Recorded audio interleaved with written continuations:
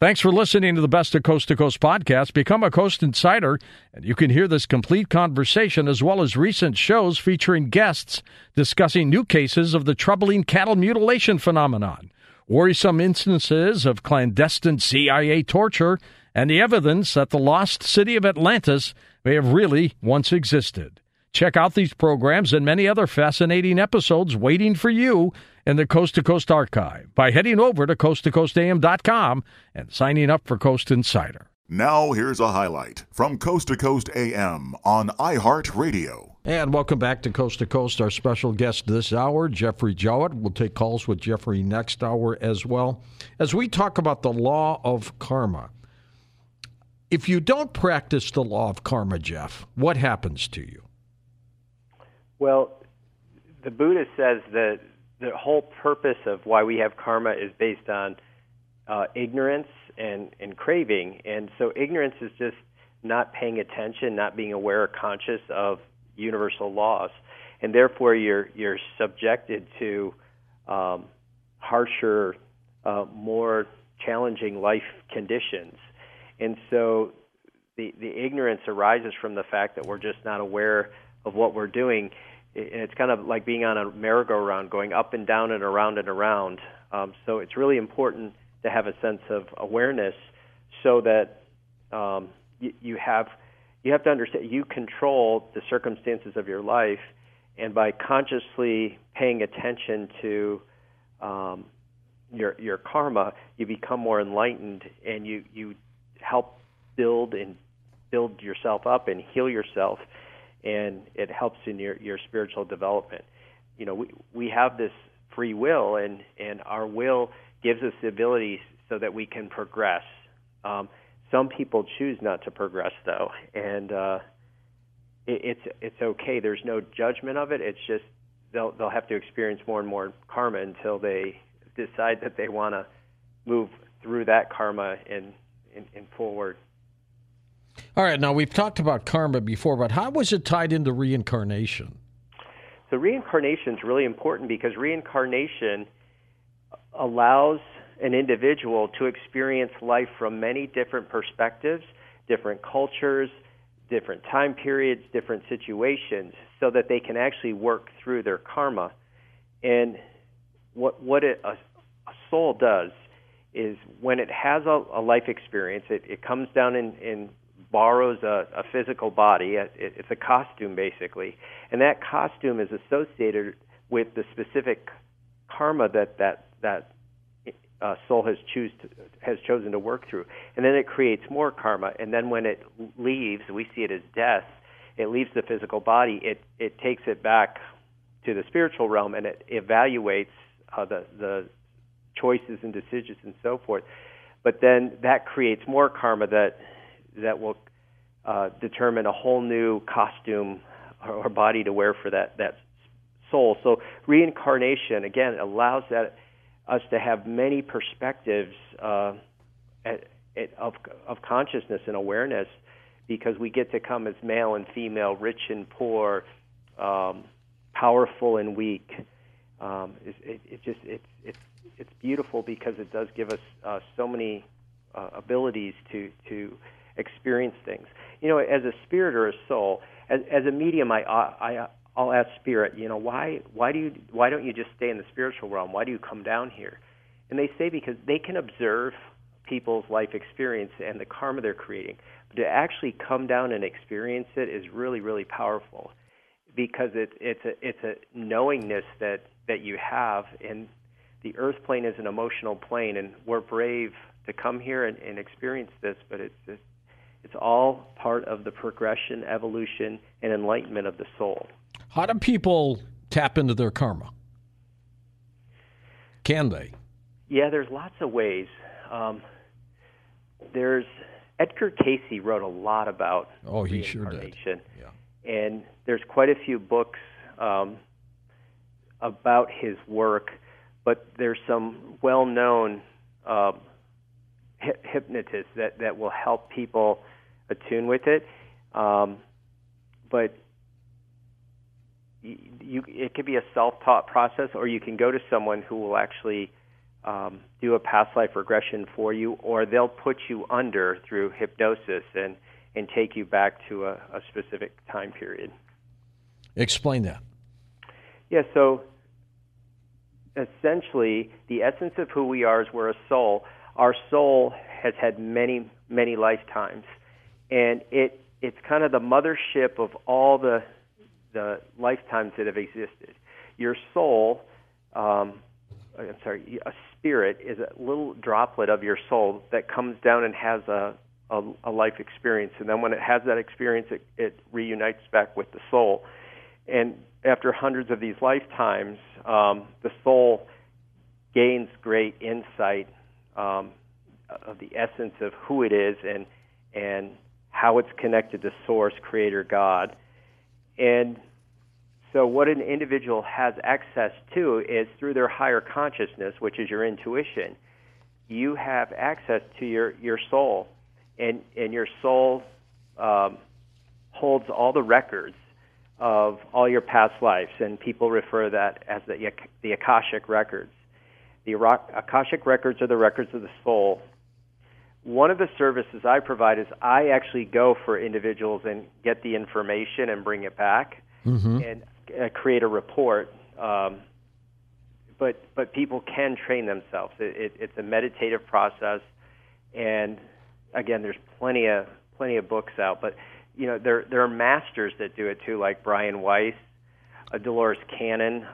She's in spirit now, but yes, she is. But she's still doing it from above, huh? Absolutely, and she's engaged a lot of workers around her whole philosophy. There's people that are certified through that, but it's a beautiful thing to understand.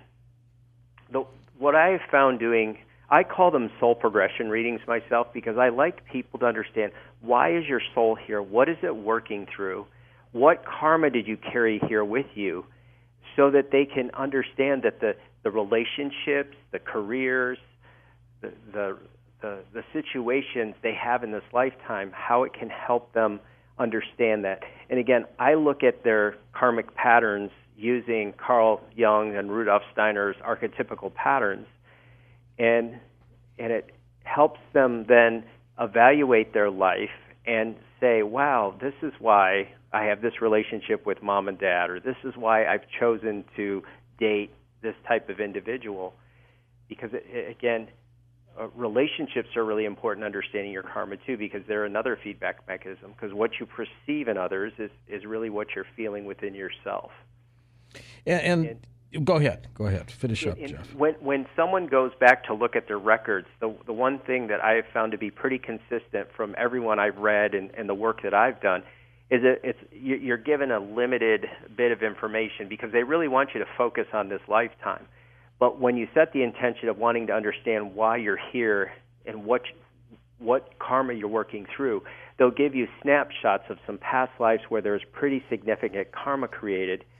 And those past lives would have been the foundation of a soul making an agreement with itself and saying, okay, I'm going to incarnate this time, and I'm going to work through the karma from these situations. And, you know, an example I can give you, because it's common, the heart chakra. A lot of people working on heart chakra in this lifetime, and the heart chakra is all about loving kindness. It's about forgiveness. It's about sincerity and love. The lower archetype associated with the heart is the actor or the actress. The actor or actress associates love with pain and suffering, with shame, with a sense of I can't be myself, therefore I have to act. I have to wear a mask. I can't be myself. There's a vulnerability. And if I look at someone's past lives relative to that, we'll see relationships where, again, they had a mask. You know, it wasn't too long ago that our parents were choosing who we married, or a lot of marriages were based on social status or political advancement. And so there's a lot of karma that has been carried from the past historical periods that people are working through here now. And so that individual would want to work more toward the lover. And I think of a puppy dog, unconditional love, no expectation, just loves for the purpose of loving, loves to be in service, loves to help people understand how to love themselves. It gives them an opportunity when they understand what archetypical pattern they're working through, they can attract relationships again, and they can do their work. Instead of being blind going through life, I really think a past life regression or a soul progression helps an individual understand, well, this is what I'm studying, and this is where I should put my attention, if I so choose to advance myself. Can you have bad karma?